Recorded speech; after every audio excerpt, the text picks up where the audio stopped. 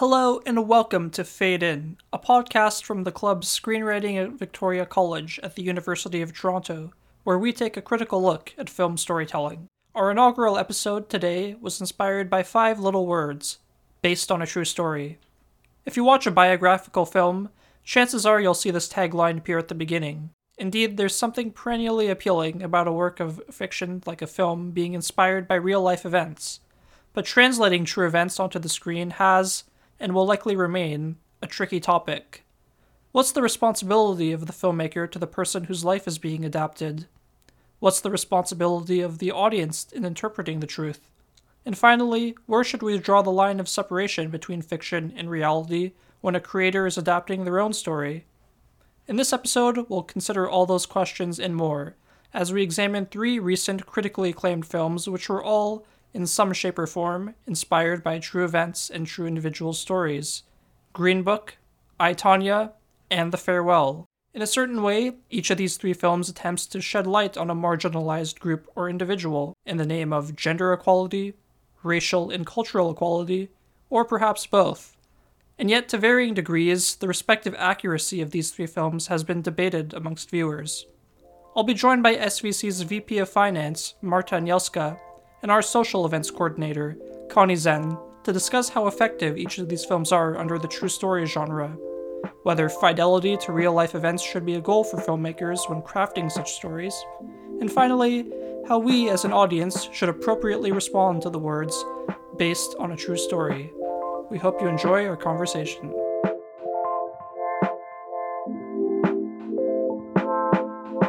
I'm joined now by our VP Finance, Marta Anielska, and our VP of Social Events, Connie Zhang. Marta, Connie, how are you both doing? I'm good, thanks. I'm also good. Great. I'm really excited to discuss each of these 3 films with you two. But before we do, let's just set the record straight. Is it biopic or biopic? It's definitely biopic. Connie? Biopic. Interesting. I'm going to have to veer towards the side of biopic, so I'm afraid it's 2-1. Darn. The correct side, of course. Biography, biopic, come on. We didn't invent the English language, I'm afraid, so we're just going to have to go with that. But enough with pronunciation. Let's get on to the matter at hand. So we have 3 films that we're going to discuss today, the first of which is Green Book. Green Book was inspired by a true story, as the opening tagline says, but as our research led us to learn, things were far more ambiguous.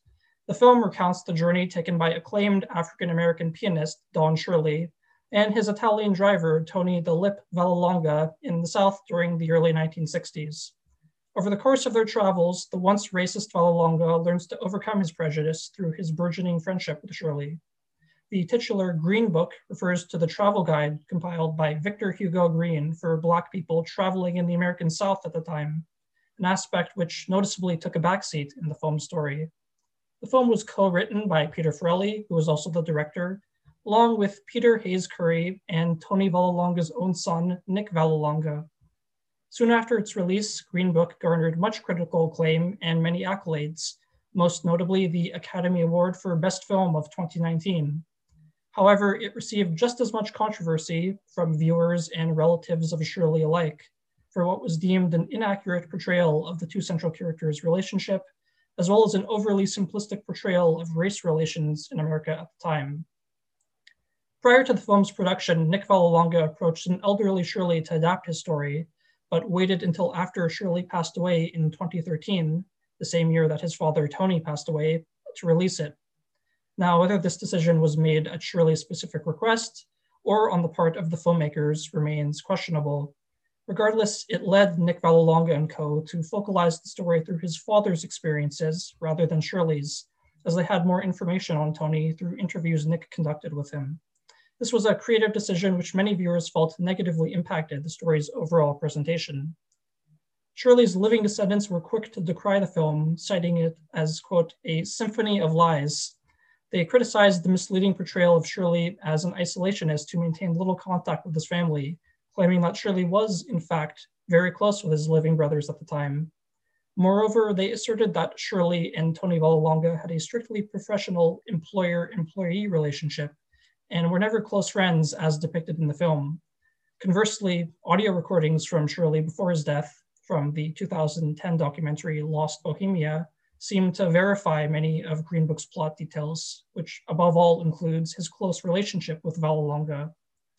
Putting aside the film's accuracy or lack thereof, many critics still derided Green Book for what was perceived as an unnuanced and heavy-handed, one could say black and white, depiction of racism, and its adherence to tired tropes such as Tony acting as a, quote, white savior figure. Many have interpreted this as a consequence of the filmmakers placing the emphasis on Tony Vallelonga as the protagonist, rather than Don Shirley, and a lack of consultation, whether out of willful blindness or not, with Shirley's living family in the writing of this film. On the other hand, many have supported Green Book's fundamentally anti-racism message, even while acknowledging some of its creative missteps, NBA legend Kareem Abdul-Jabbar being one such individual. Now, given all that context about Green Book, I'm curious to hear from both of you. What do you think is the responsibility of a filmmaker to the person or subject matter they're adapting, such as in the case of a movie like Green Book? I think that it's a complicated question, and it comes from the separation of fiction and nonfiction. The primary problem for me with a lot of fictional accounts of movies is that they're trying to gain something from the fact that they're based on a true story. There's clearly a reason why the filmmakers are telling us it's based on a true story. And so because of that, like telling people that something is based on a true story is almost like legitimacy, I think. Like the idea is that if it's based on a true story, the ideas it puts out, the concepts it's trying to express through its storyline are somehow more legitimate and more true based on a true story. However, I wonder to what extent that exploits or instrumentalizes the experience of real people. And moreover, at that point, if it does instrumentalize and exploit the experiences of real people for the sake of like a theme or idea that the director specifically or the writer wants to tease out, then that feels like the use of another person's life. For your own personal gain. And I would argue that at that point, you do have a responsibility to the people you're basing the story on. Mm-hmm. And one thing I sort of found interesting going off that in our research of the film's accuracy was, not so much that it was inaccurate points, because as we learned, a lot of the basic plot beats and information were in fact true. However, there's a difference between something that did happen and how it's, translated in the film medium and how the filmmakers choose to go about it. So there are some instances which are, documented as happening, based on the accounts of Shirley and Vallelonga themselves, that don't quite hit the mark, I think, in terms of, how the film tries to portray that message. I don't know, one small moment that stands out for me is the whole scene when they're in prison, and then Shirley calls Robert Kennedy, and it gets them out. Now, apparently that did happen because Shirley was close with Mr. Kennedy, but I think just in the context of the film, for someone who didn't know that previous history, it seems like a bit of a deus ex machina moment. So even just going back to the idea of crafting a good story versus accuracy to whatever subject you have, there's a very fine balancing act you have to take in terms of trying to satisfy both those ends. I want to preface what I'm going to say by saying I really enjoyed the movie, but to specifically answer your question, I think responsibility, well, it just depends on if you're trying to paint and interpret characters or if you're trying to chronicle an event. I think that some parts of Green Book fell on both aspects, because I feel like I came out of this film knowing so much more about Tony, knowing so much more about Tony's family than I did about Shirley. And the strange thing is, for a movie that's based on race and that should be based on nuanced characters, I feel like we see what we know about Shirley is based on his race. We know of his sufferings of race. And while I think this movie being lighthearted isn't an issue, because I don't think that Black suffering movies always need to be bleak, where, hope and friendship and all these good things come at the end. I think that, however, there are movies who have done it better For example, Black Klansman, that was a really good one where we can see someone who is Black and someone who is, I don't know if this is the right word to use, but maybe white adjacent, marginalized group. And we can see that these are nuanced people. I understand this person beyond who he is as his surface skin color. And I think that maybe this movie fell short on it because we shifted the perspective too much on Tony. And I feel like even if it's not inaccurate, it loses the integrity of the story. Yeah, I mean, to add to that, I think that that's even more clear with like what the film tries to do surrounding LGBTQ plus themes than it is around its themes of race, because you like the themes of race are clearly taking as they probably should center stage in the story. But to me, again, and this I think highlights the tension that Vikram teased out with you know, yes, maybe Shirley did know Kennedy, but it seems like a deus ex machina for the story. In that same way, I think that like the LGBTQ plus thing, while it may have been true, like while Shirley may have actually been part of the LGBTQ plus community, it's such a random thing that's kind of thrown into the story, and it's never truly addressed or brought up beyond this, again, kind of like very surface level to me white savior moment where he's taken in by the police and Tony comes and like bribes the police to let him go. And I think that in a similar way to like Connie's comparison to Black Klansman, you compare that to something like Moonlight, which is a fully fleshed out example of a Black man who is also LGBTQ plus, and the nuance just doesn't really compare. Like when you think of Moonlight, I think I first and foremost think of that person,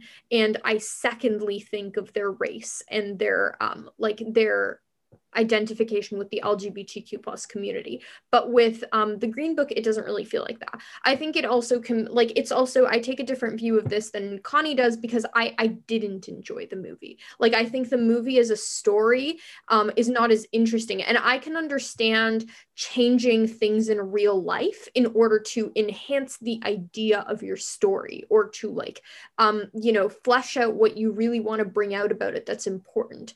But I don't think that the changes that have been made in the Green Book are necessarily working towards an interesting idea or something that's like really powerful in terms of the storyline that's given to us. Mm-hmm. And you mentioned Moonlight, Marta, and I'm just thinking of Mahershala Ali's performance in this film.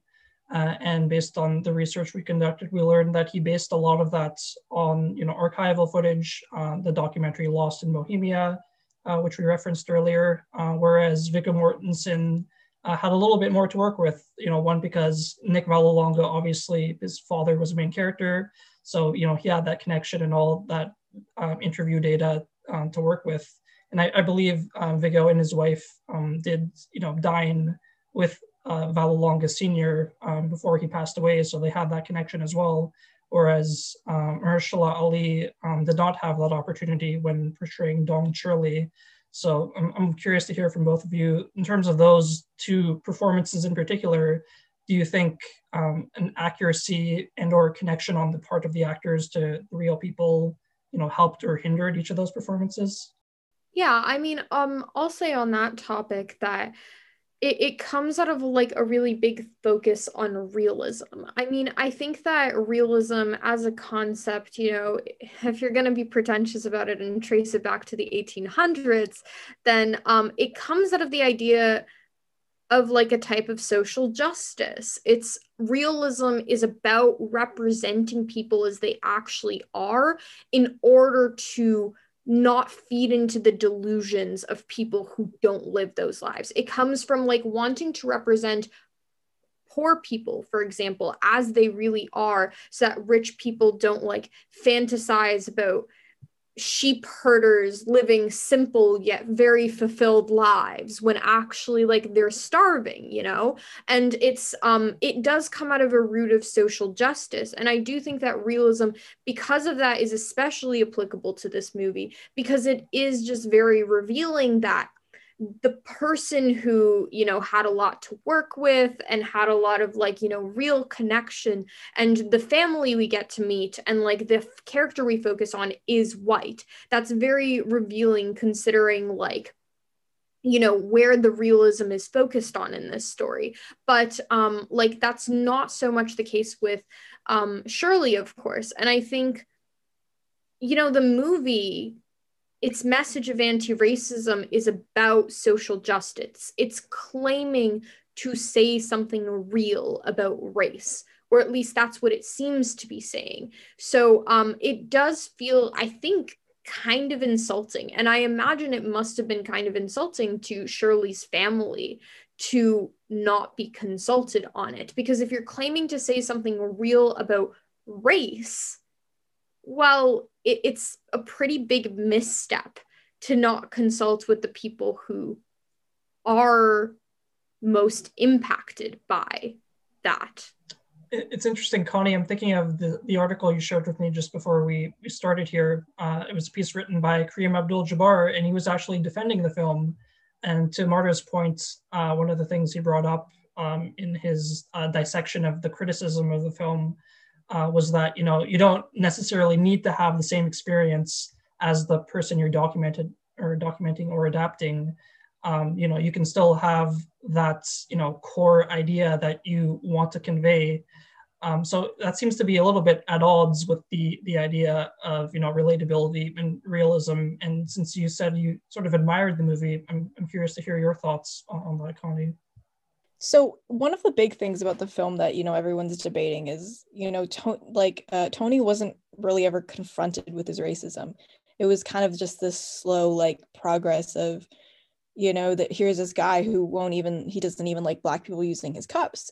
And then all of a sudden he becomes very close. And in terms of the realism that Marta is talking about, is it bad or good that Tony was never confronted with his racism, that he never had this amazing transcendent moment? I think it depends.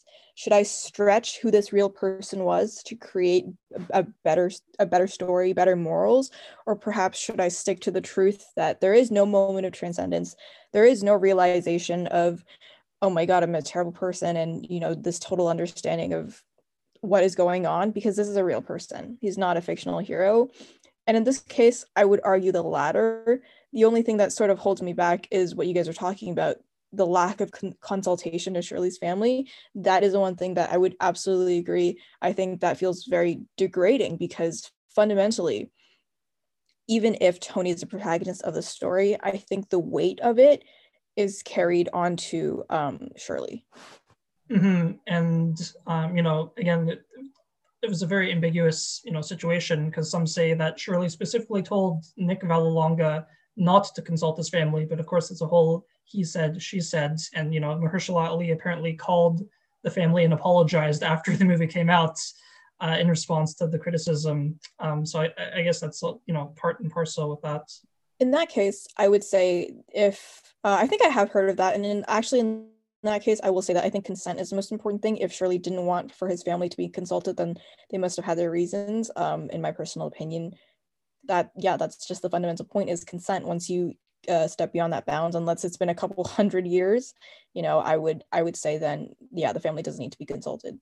I mean, I think like then I would question whether the film should have been made at all. It shows a lack of understanding to me of like what it means to be a storyteller and what it means to empathize with people and move into other people's shoes, if that makes sense. Because while I agree with the general statement that like obviously you, as a storyteller, you have to step into other people's shoes. I absolutely believe that you can't just write about your own experience, and that should not just be the case. I know that a lot of storytellers that do that are POC, for example, are generally against white authors writing POC characters as main characters. And the reason why is because there is a kind of nuance and depth and complexity that can't be captured to its full extent there.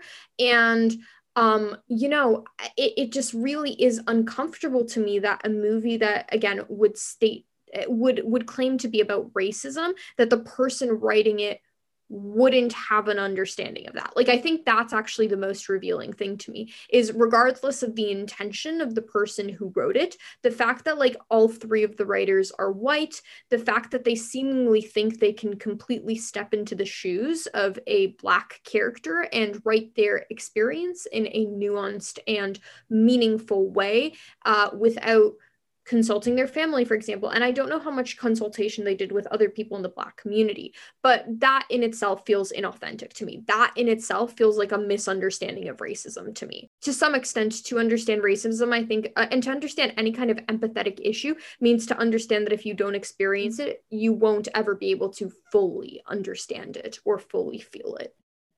I would partially disagree with what you're saying, in the sense that I think you can tell someone else's story from your own perspective as long as you acknowledge this. And I agree that, someone who is white might not ever be able to understand the racism that Black people experienced and have experienced in America. And I don't think you need to. I think the fact that Shirley wasn't the central focus in this film was almost artistic in its own way, because they don't purport this to be a retelling of Shirley's life. In many ways, we can see that this is, biased source material. We can see that Tony says lots of ignorant things, where he says things like, I'm Blacker than you ever will be because I'm poor. And I think that's a big argument that a lot of white people in America make, is like, I don't have white privilege, I'm poor, you're not.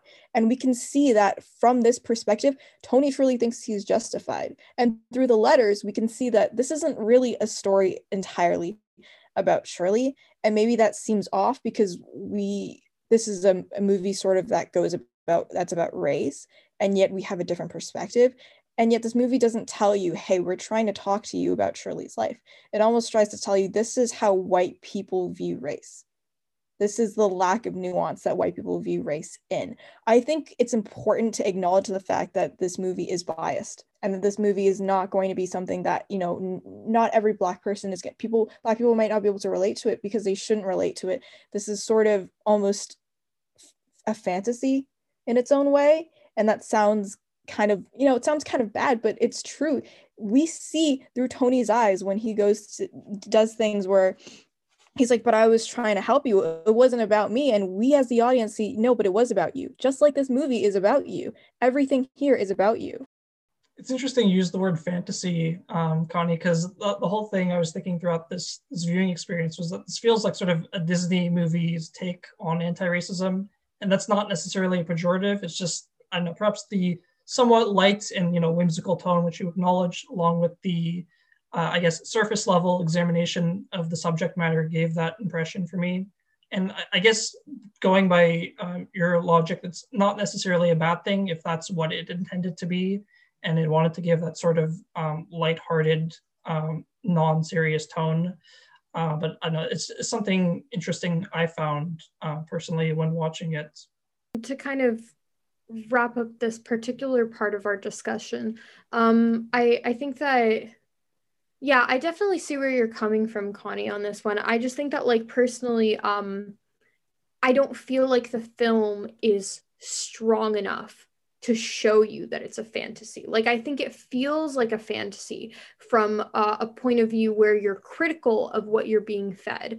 But I think a lot of the scenes come off very unironically, like they believe what they're saying. And so, like, for example, in that exchange where it's like the I'm Blacker than you exchange, you're totally right. A lot of white people look at, race that way, but we don't really get messaging that goes against that. We don't really get investigation into that.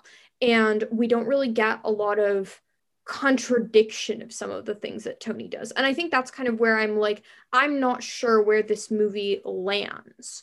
So I definitely agree with a lot of the points you make, actually, and I think that there are shortcomings of the film in this sense, because in some ways Shirley was a caricature, and he was overly a caricature. It was almost, he was like the manic pixie dream girl, but of race movies, because he was this, well-spoken man who's mysterious, and sometimes I just felt like this doesn't feel like a real person. Like, this doesn't, I don't understand anything about you. I just know that you're enigmatic and that you have very strong principles. The one thing I feel like the one redeeming moment of the fact that Shirley was a caricature was at the end, where there's that whole metaphor of, yeah, I you know what, I am successful, I'm more successful than you, Tony, but I live in this castle all by myself. And at the end of the movie, we see Tony returns home to all his friends and family, and then Shirley goes home alone, and his house is beautiful, but he's all alone. And you can see the chair, like the throne that he has in his room, and it feels incredibly lonely. And then you can see almost that pain. That is the one moment in the movie where I'm like, Shirley has been represented in a beautiful artistic way, because I can see the pain, the loneliness of not having anyone else who looks like him be successful, because they're not geniuses like him. And it's lonely being a genius. It's not as lonely being someone who is Tony, who is, not as amazingly smart, but he's white. Yeah, that's a really interesting take, Connie. And speaking of the whole differentiation between presenting a story from differing perspectives, perhaps biased perspectives that can influence audiences' reactions. I, Tonya, was kind of notorious for that in the sort of feedback and the backlash, I guess you could call it, of that adaptation drew quite a bit of controversy. Marta, you want to shed some light on that for us? Yeah, I'm happy to. So I, Tonya, and as the tagline states, is based on irony-free, wildly contradictory, totally true interviews with Tonya Harding and Jeff Gillooly. It's a 2017 film starring Margot Robbie that illuminates a set of really different complications in adapting true stories to the medium of film than The Green Book does. Of course, it's got overlap, though. So a successful figure skater from Oregon in the early 1990s, Tonya Harding was caught up in scandal when one of her main rivals for a spot on the national figure skating team, Nancy Kerrigan, was clubbed in the right kneecap by a man hired by Harding's then husband, Jeff Gillooly, and also several other men. Though Harding originally claimed to have no knowledge of her husband's plan at the time, she later admitted that she failed to report some things to the police. However, she continued to insist that she had nothing to do with the attack itself. Gillooly, along with Harding's bodyguard and 2 other men, were investigated by the FBI for the attack, and each served a sentence for the part he played in the conspiracy. Meanwhile, Harding went on to win the National Figure Skating Championships that year, and both her and Kerrigan, despite the latter woman's injury, made the United States national team. While Kerrigan eventually won a silver medal at the Olympics, Harding didn't place. Less than a month later, Harding pled guilty to the charge of, quote, conspiracy to hinder prosecution. Her national title was subsequently revoked, and she was banned from the United States figure skating governing body, effectively meaning she could no longer compete or even professionally coach figure skating. The movie is not per se based on the actual attack. Rather, it's based in Harding and Gillooly's recollections of the event, making it almost a miracle that the movie's structure isn't absolutely scattered. As it is, the characters contradict each other constantly, most often on topics like domestic and child abuse. According to Stephen Rogers, the movie's screenwriter, the film is an attempt to make people rethink the narrative they know about Harding and create a more nuanced portrayal of the primary cast of characters. He was also interested in exploring truth and perception of truth through the story. Nancy Kerrigan's perspective is notably absent from the film's framing device, which is a series of interviews with older versions of Harding, Gillooly, and Harding's mother. Though questions of how its subjects were treated by the director definitely do apply, the other interesting phenomenon is how audiences have embraced Tonya in the film's aftermath. From sympathetic nods to her tough childhood to comparisons between her life and Kerrigan's, the movie has proven to be a sort of media redemption for the figure skater. Given that she's been a, quote, national punchline, everyone from Barack Obama to Jake Peralta on Brooklyn Nine-Nine have had their say. Ever since the incident, one could say the film was a well-needed redemption arc for Harding. It's interesting you bringing up the several pop culture allusions to that, because I'm thinking this whole inquiry was sort of kickstarted by Connie seeing an interesting TikTok comment. Connie, you want to elaborate on that? While I was scrolling through TikTok, as we do now because we're mindless, I saw this TikTok and it was about Tanya Harding, and it was just a clip of the I, Tanya, and I scrolled through the comment sections and I was actually quite surprised because I have seen YouTube footage of this event a few years ago before this movie was made, which I think was in like 2017. So, and I remember most of the comments not being very sympathetic towards Harding. It was really quite negative. And then I was quite surprised to find on TikTok that the general sentiment has changed. A lot of people in our generation, Gen Z, are extremely sympathetic towards Harding. That was further exemplified in some YouTube videos that I went through of all the top videos of Nancy Kerrigan and Tanya Harding. And I've noticed some especial animosity, in fact, towards Kerrigan herself. And I found that to be quite interesting to see how this perspective has shifted so quickly based on a single film, that someone who went from being, you know, America's sweetheart sort of has taken a fall, where people are characterizing her as someone who was the anti-victim of the event that she was a victim in. It's interesting you mentioned that, because it sort of brings to mind that the audience's perception is just as malleable as the character's perception is, at least as it's presented in the film. And Marta, you're mentioning the whole idea of being Tanya Harding as a sort of a cultural shorthand for, you know, incapacitating someone. But what I found funny was in the actual film, Galuli's fictional portrayal by Sebastian Stan said that, you know, his name, Galuli, became the shorthand for that. So it's almost as if the movie is also acknowledging that shifting, you know, malleable, imperfect perspective on the whole series of events. Yeah, I'll add that I think, you know, it's really interesting and ironic based on irony-free interviews, right? But I think it's very ironic how the movie actually became, you know, became received, because like you watch the movie and the message that the media twists things is not subtle. Like it's really not. The idea of perception and how people turn on Tanya or agree with Tanya, or you know, how she goes from being super famous and having little children ask for her to sign her name to everyone hating her. Like, I became the most loved person in America and then I became the most hated one. That's not a subtle message of the movie. It's very clearly about how stories and narratives and the information shared shapes what we believe. And it's ironic that people have so quickly latched onto this movie as a redemption arc for Tanya. And you know, it breaks the fourth wall because it wants to point you out, this out to you. It breaks the fourth wall because it wants to say, hey, this is media. This is still media. Like, we're giving you the true story of Tanya Harding, quote unquote, but it's still media. And that means it's going to shape your perception in a certain way. To compare to the Green Book, this makes me think of the screenwriter of I, Tanya a little bit more sympathetically than I do look upon the Green Book screenwriter, just because I think the message is so clear. And like, to see so many people not, like, seemingly not take that in is like almost funny, actually. You shouldn't believe everything you watch in a movie, right? What's the audience's responsibility to these people to figure out what's actually true? And moreover, how do you keep yourself from being swayed about real people when watching these? Because movies are ultimately still emotional appeals. That's what they're meant to do. Mm-hmm. And just to incorporate some screenwriting lingo into this, it seems that, you know, Steve Rogers, the screenwriter's whole design principle for this movie, i.e. how he chose to present the story, was sort of leaning into that, you know, ambiguity and, you know, mercurial nature of the people involved. Because as you say, Marta, the characters break the fourth wall.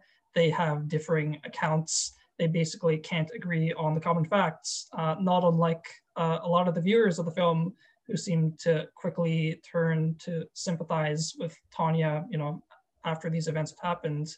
And I think to relate it to Connie's earlier point, it's kind of interesting how we as a younger generation have been brought up with a different narrative just because of the way this particular film was shaped, as opposed to people that were, you know, watching the actual thing unfold, like, you know, 20 odd years ago.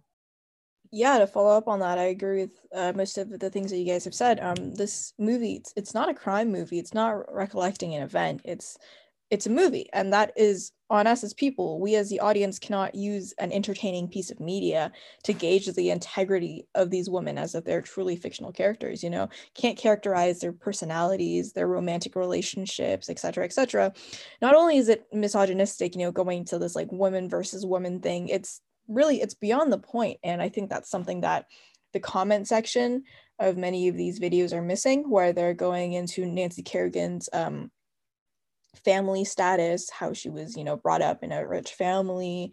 We can't say that she was a spoiled princess, which is also certain comments that I've been seeing on YouTube. It's unfair to use this movie as collateral against Kerrigan's character. It's really just beyond the point. This is a characterization of Tanya, not a legal case, and I think the film does a good job of showing that. For example, with what Marta said with breaking the fourth wall. In that way, I agree that using only Tanya perspective is effective, because that's an interesting fact of the movie, is that we saw Tanya Harding contribute to it. In fact, she and Margot Robbie, who played her in the film, they're very close together, actually. You can see a couple of pictures of them on the red carpet, and they definitely connect with each other. Margot Robbie has said that she really, you know, she respects Harding, and I think the film does a good job of showing that this movie is definitely skewed into Harding's skewed towards Harding, and it's not a story about the crime, it's a story about a woman's life and an event which happens to define it. And Kerrigan noticeably wasn't involved in this film, and that is a piece of controversy that I have seen on the internet regarding this film, saying that Nancy Kerrigan's absence from this film creates an even more biased piece of work. And I think that to counter that point, if anything, Kerrigan's lack of association is good, because we can use this as evidence that this movie is based on a single perspective. It is creating a malleable story. It is a biased story. Just like Green Book, it is a biased story. And I need to make this obvious to the audience. This is the responsibility of a filmmaker, is to not purport something that is not true. You have to do these things consciously. However, is it fair to take creative liberties on the crime that was committed against Kerrigan? No, that's not fair. She's still living, and she doesn't deserve to see anything that's categorically not true about the very vicious crime that happened to her, because we must remember that preceding this, there were also even death threats that were made to her. Mm-hmm. And I will note that, you know, speaking of the real life biographies of these two, even though Kerrigan is sort of played up as a princess in the movie, in fact, she also came from pretty humble origins, not too dissimilar to Tanya Harding herself. So that, you know, similarity was downplayed both by the media at the time, but also sort of in this film adaptation. So it's interesting, once again, to compare the reality to that fictional interpretation. I think like perhaps getting Nancy Kerrigan's consent to retell the story might have been like a potentially good move on the part of the screenwriter. That being said, getting her literal perspective on it would have been outside of the scope of what the movie is trying to do. Because again, the movie is not based on the event. It's based on the interviews. Again, this is really what I like about I, Tonya's tagline, is that it makes really clear in kind of like its Black comedy fashion that it is based on interviews. It is based on what people are saying about an event.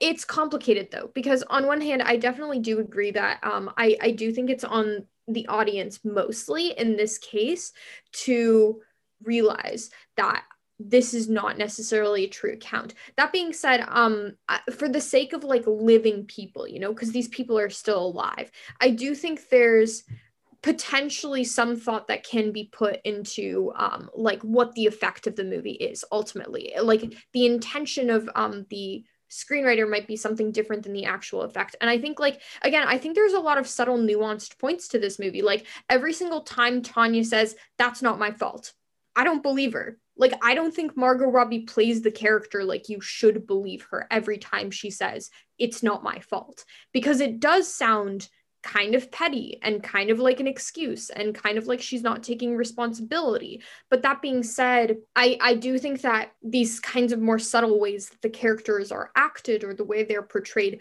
might go over a general audience's head, which I think is kind of what we've been seeing. And, you know, speaking of performances, I believe Allison Janney did win an Oscar for her performance as Tanya Harding's mother.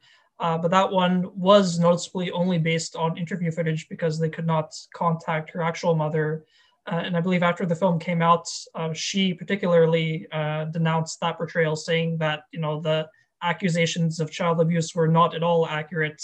So once again, we have competing narratives here that sort of impact the performances, which is kind of interesting.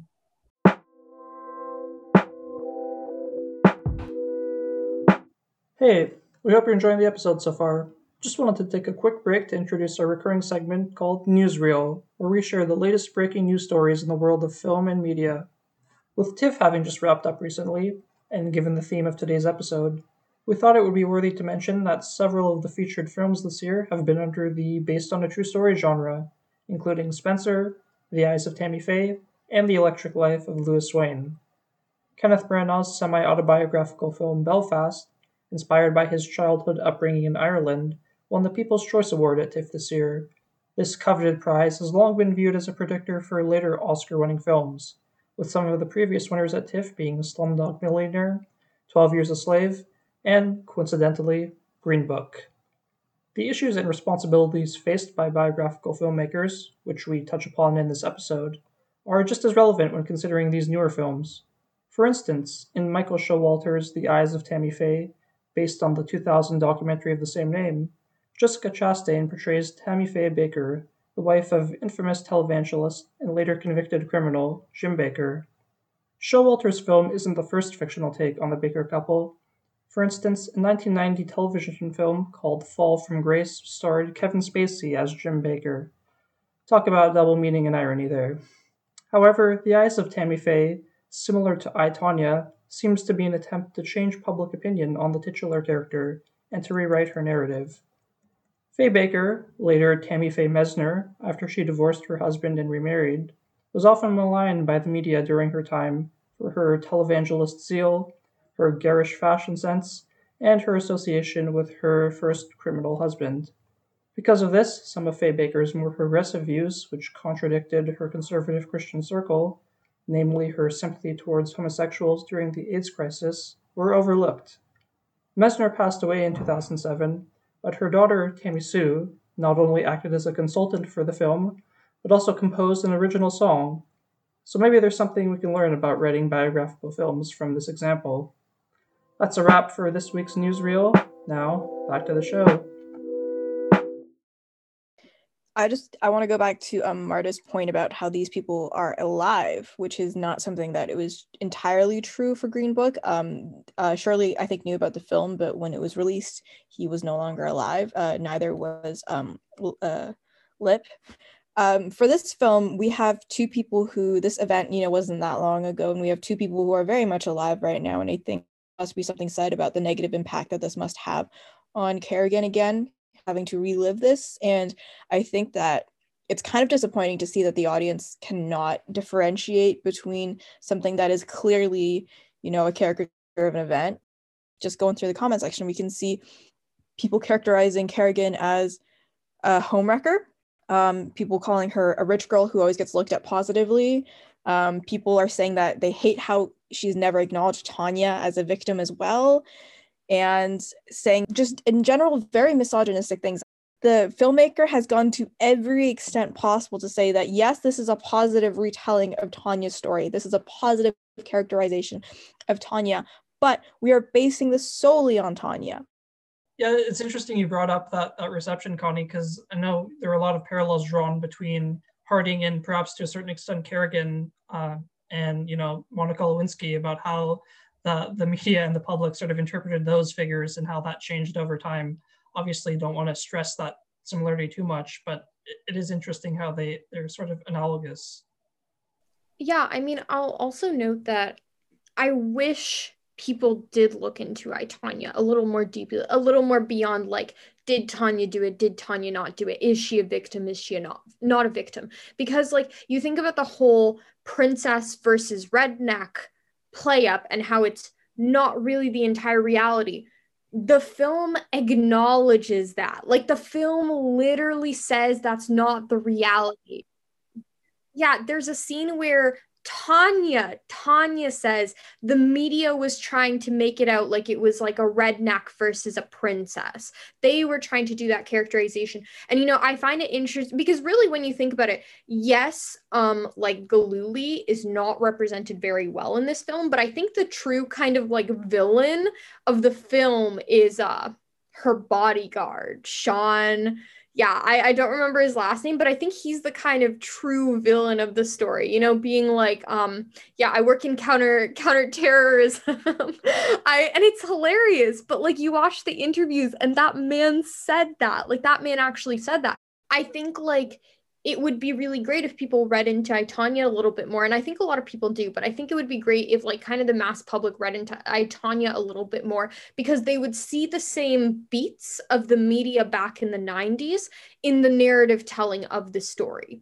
I, Tonya still has a villain. I, Tonya still has heroes. It is a story like every other story. And it is trying to point that out to you so you become a better consumer of stories. And I think like if more people looked into that, it would be more successful as a movie. I have a difficult time faulting the director and the screenwriter with that, because I do think they went to a lot of lengths to try to make that message clear. I think it's really frustrating that the takeaway of this film for so many people is this girl on girl catfight. That's not what it is. And it feels like this movie is about a woman who's faced so much misogyny from the media, from people talking about, I think did Tanya have a sex tape? I think that's something that is true. Jeff Galooly released a sex tape of him and Tanya after he after he got out of prison. I learned that fact and I was like, that's wild. I cannot believe. Anyways, that's the thing. We talk so much about, look at Tonya Harding. She's a sex tape. She's not behaved. She's not a lady. So much of the hatred that was directed towards Tanya was misogynistic and completely and utterly just, reprehensible when it comes to pitting women against each other. And then we have a new movie come out and then it's change of perspective. And yet we once again revert to our primitive roots of misogyny. And now the comments are once again girl versus girl. Now it's Nancy Kerrigan is a slut. Nancy Kerrigan is a spoiled princess. Nancy Kerrigan this, Nancy Kerrigan that. And this is a whole point, is the fact that the media unfairly pinpointed this woman as whatever characterization of woman they want to make. And now we're going and doing that with Kerrigan again. And I think it's not the filmmaker's fault. They have put like so much evidence that this is kind of a biased perspective. And the audience completely like misinterpreted it at all. It's interesting you mentioned earlier, Connie, how this is different from Green Book because the subjects are still very much alive. And of course, the discourse is amplified by that very fact.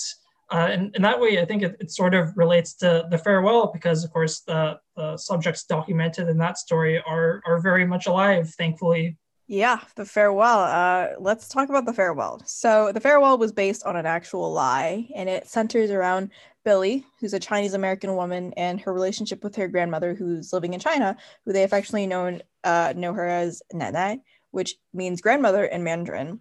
So when Nanai is diagnosed with stage 4 lung cancer, Billy's family decides to withhold this information from her, even going as far as to manipulate hospital documents, which is in the Western world is like, hey, that's super illegal. You should probably go to jail for that. The doctor states that her illness has become so advanced that it would be irresponsible not to hospitalize her. However, the family fears that Nanai is too old to handle the news and that keeping it a secret might prolong her life, which is a reflection of, Eastern ideals. The film follows Billy, who has been educated with Western ideals of personal autonomy as she reluctantly goes along with her family's plans to not tell Nanai the truth. And then, the family goes on to throw this elaborate wedding, along with many other elaborate schemes to mask their intentions of having, a proper goodbye. The semi-autobiographical film is a personal story of writer and director Lulu Wang, which shows themes including the culture clash of growing up Chinese American, which is something I can personally relate to, and also The Good Lie, which is an idea that centers around one of China and a lot of other Eastern social and political phenomenons. Wang's real-life Nanai was diagnosed with lung cancer back in 2013, and her family reacted in a similar manner as depicted in the film.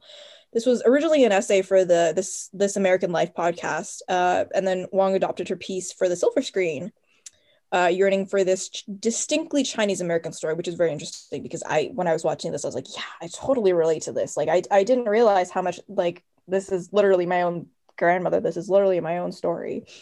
So Wong opted to write the script in both Mandarin and English, although unfortunately, like Billy, Wong cannot read or write Chinese. So this obstacle translated into a collaborative effort with not only translators, but also the director's mother. So this was definitely a family project. Wong's mother was not the only family member to be a part of the film's production. Nai Nai's younger sister and Wong's great aunt also stepped into the spotlight to portray herself into the film. Even the real-life Nai Nai had an indirect say about the conceptualization of the farewell. Initially, Wong did not want to shoot in the same city her grandmother lived in because Nai Nai had still not learned of her diagnosis, but Wong eventually caved to her protest and even had her visit the set frequently. Nai Nai conversed with the cast and crew, all while the film's plot sat right under her nose. The real-life Nai Nai did not eventually find out about her illness until early 2019 after the film's theatrical release in China under the name Don't Tell Her, 不要告诉她. One of Nai Nai's friends had sent her a review of the movie that detailed the entire family's history, and I finally learned about the charade her family had put her through to hide the news of her illness. So this is distinctly different from the other movies in the sense that this is autobiographical. So this is definitely, it's semi-autobiographical because names are changed and certain events and locations are changed, of course, which also sort of changes its themes from different stories. I found it interesting how you sort of brought your own personal connection to it, Connie, saying that it was quite relatable in some aspects. So I think that sort of speaks to, if not accuracy, the ability of the film to emulate that, personal experience for a lot of people of such a background. And in that sense, I guess it does achieve what it wants besides just adhering to the facts or not of Lulu Wang's own, personal narrative. The really interesting part about this movie is that it manages to ironically be very accurate and be very detailed because it is so broad in some ways. Like it's trying to hit upon a lot of the beats of what I think like the differences between Chinese and American culture are in this specific case. And that becomes very relatable, I think, in a lot of ways, to people with that background.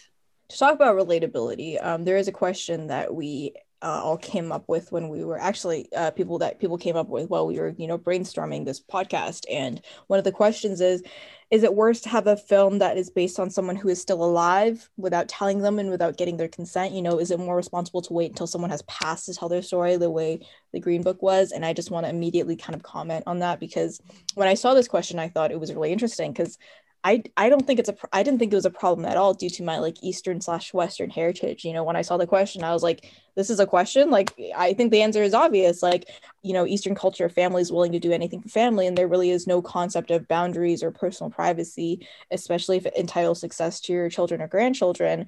And I really didn't realize that, that would even be a topic of discussion. And I particularly love your footnote to that same page, Connie, because you said, well, if they're alive, they can still criticize it. So that's another reason to support it. And thankfully, the real Nai Nai is, still with us. So in a sense, it's the fiction, bleeding into the reality all the more. I think that the other interesting point is like a person raised in the West, like I myself was. You'd think that the most emotional beat points came from Billy's reaction because she is open about it. I think like there are parts in the movie where I'm looking at Billy's grief and it genuinely makes me tear up.